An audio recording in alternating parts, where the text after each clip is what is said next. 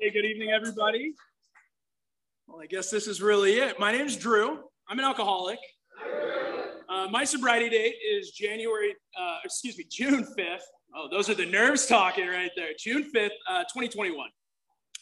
And I'm very grateful to have been asked to speak here tonight. I brought a little cheat sheet because I'm probably not going to read it, but at least I'll know it's there. Like I said, I've been sober about 22 months now. And of course, that is not the first time I ever got sober or tried to get sober. In fact, I probably tried to get sober every weekend for the 5 or 6 years preceding that. You remember when you were reading the big book and you got to a part that was like written for you, just jumped right off the page. It's kind of freaky, kind of made you feel good in a weird way. That was like chapter 3 for me. Unwilling to admit that I was an alcoholic. Yeah. I had come to grips with that for a long time. I knew I was an alcoholic, but I was unwilling to admit I was an alcoholic. Thought that I was bodily and mentally different from my fellows. Wanted to be bodily and mentally different. Wanted to be like them, but different from how I was now. We're like men who's lost their legs. They never grow new ones. I always thought that was kind of a weird line, but at the same time, I have a mom who lost her legs and she won't grow new ones. And I say that because it was actually a big part of my childhood. Of course it would be. My whole life, she'd been an amputee, disabled. I had an alcoholic father. And so I had family secrets, right? I didn't want people to know all these things about me. I wasn't embarrassed about them, but I didn't really want you to have anything that might make me mentally, bodily, socially, whatever, different. I didn't know how people might take it. And so I always kind of controlled that sort of getting to know me thing. And I have a friend here. He's in the room tonight. I want to say thanks to all my friends who said hi to me today. I appreciate you so much. And one of these friends once talked about, being a chameleon. When I heard that, I hadn't heard it phrased that way, but I thought, wow, that's really fitting because that's exactly how I felt. I wasn't trying to lie to people or come off as different than I was as a kid or an adult. I just didn't want to be sort of seen because just in case that went sideways, that was something that I wanted to sort of protect myself from. So having said that, as a child, I had a religious household. Of course, again, with an alcoholic father and a disabled mother, I'm sort of trying to manage these things, finally get to be a teenager, let the fun begin, right? And I had this strict household. So my choices were basically break the rules and have fun and do all these things that I thought I wanted to do to fit in, to not feel ostracized or left out, or kind of toe the line. So what do you think I did? I broke all the rules, man.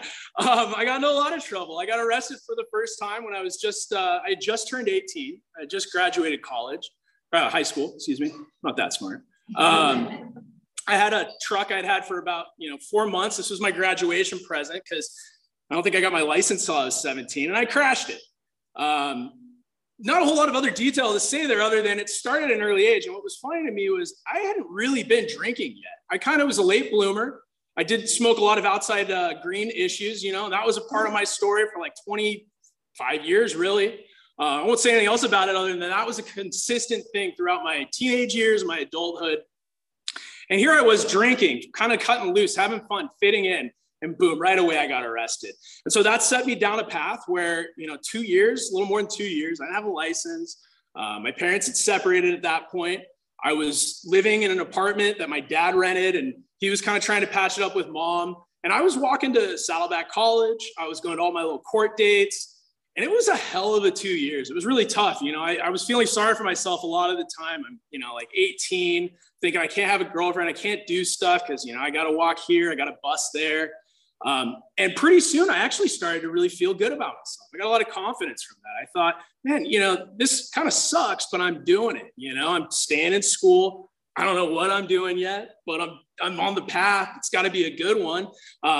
Because I'd gotten into trouble, it was not necessarily keeping me on the straight and narrow, but couldn't get too far. And so anyway, that kind of set this stage where for the next several years, I thought, man, I'm never going back to that. I'm never going to make those mistakes again. And of course, what do you think happened, right? I got drunk in public like 6 years later. But this time I was a lot smarter and I got a lawyer, and I minimized those consequences. Same kind of thing, thinking, all right, man, big mistake, feeling really awful. Now, at this point, I'm going to meetings, because I'm court ordered. I'd already been to the meetings for that first DUI. The classes, I learned some good things, but pretty soon I was kind of like, whatever, I'm going to get the box checked and never go back. So after the drunk in public, it started to feel a little more serious. At that point, I was working in a hotel, 5-star, 5 diamond. I had to wear a suit every day. And my eyes were all blood red because I'd been choked out by the cop, and people are asking me what's going on. And so what I was seeing was this like contradiction between what I thought I was or who I wanted to be, who I wanted to project and have you get to know, and what was actually starting to happen in the background. Because of course, if I only had been arrested those 2 times, that, wouldn't have really been enough. It was all the stuff I was not getting arrested for, all the things that were really starting to weigh me down. So anyway, just fast forward to the part where I got my last DUI, because, I wasn't done yet. And at that point, I'm working for a vodka company. So, go figure, you have access to vodka 24/7. Doesn't matter if you've been in trouble before. You're going to find a way to, because I think I'm better than that. I think I'm above consequences, not going to get caught. And I got arrested again. And, it's funny because I had this feeling that like, man, you're not very good at this thing. You keep getting right up to the part where you're, supposed to be getting ahead in life and you're setting yourself back. And that was really, I think, illustrative of my feelings as an alcoholic, right up until the part where I quit for good back in June of 2021. Building up, knocking it down, working so hard to get right back to square and then get ahead a little bit. And then I have fun, right? I cut loose, bam, I knock it down. And it was this madness. And I'm thinking, look, I know I'm an alcoholic, right? Because my dad was an alcoholic and family and all of this. But then it came to a head when I crashed my bike. I'm in the hospital. I've got a punctured lung. And it's like, what the hell are you doing, man? My dad's got brain cancer at this point. I know he's going to die. And I'm thinking, I can't get out of this hospital. I can't get healthy. I can't take care of my parents if I'm drunk, because I'll be hungover. I won't want to do it. I won't be able to actually balance all this. It's just too much pressure. And yet I was cognitively aware that I still didn't have this ability on my own. Every time I try to quit, all those weekends, all the times I'd call my friends, dude, I'm done. I mean it. I'm done.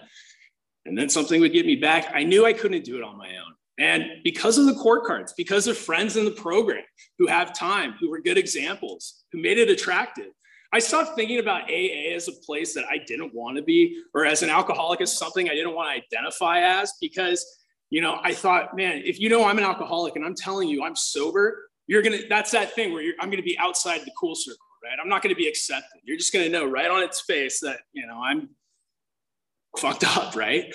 And I didn't want that. So I'm saying I got to this point where it didn't matter anymore.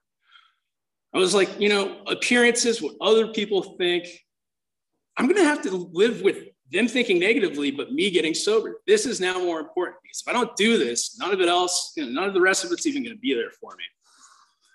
So, after the final stretch, my final bender, if I had 40 minutes, I'd tell you some fun details, but let's just say when it was all done, I woke up. I'd been gone for 3 days. I don't know I know where I was, but I don't remember it, right? And I snapped out of it. I had pretty much put my job on the line. The boss knew, the jig was up. And I went right back to that place where I knew I should go and I could go. And that was Alcoholics Anonymous. Incidentally, I came into this room, I think in about a week or two sober. And, I was so grateful to know that, hey, I'm in an area with a lot of fellowship. And I got hooked up with people that helped walk the steps with me. And now I've got a group of friends that are, they're not sober because of me, but they're sober people that I'm friends with, that I know through AA. And it's really built this momentum where now being sober is awesome. I love it. I'm not just saying that.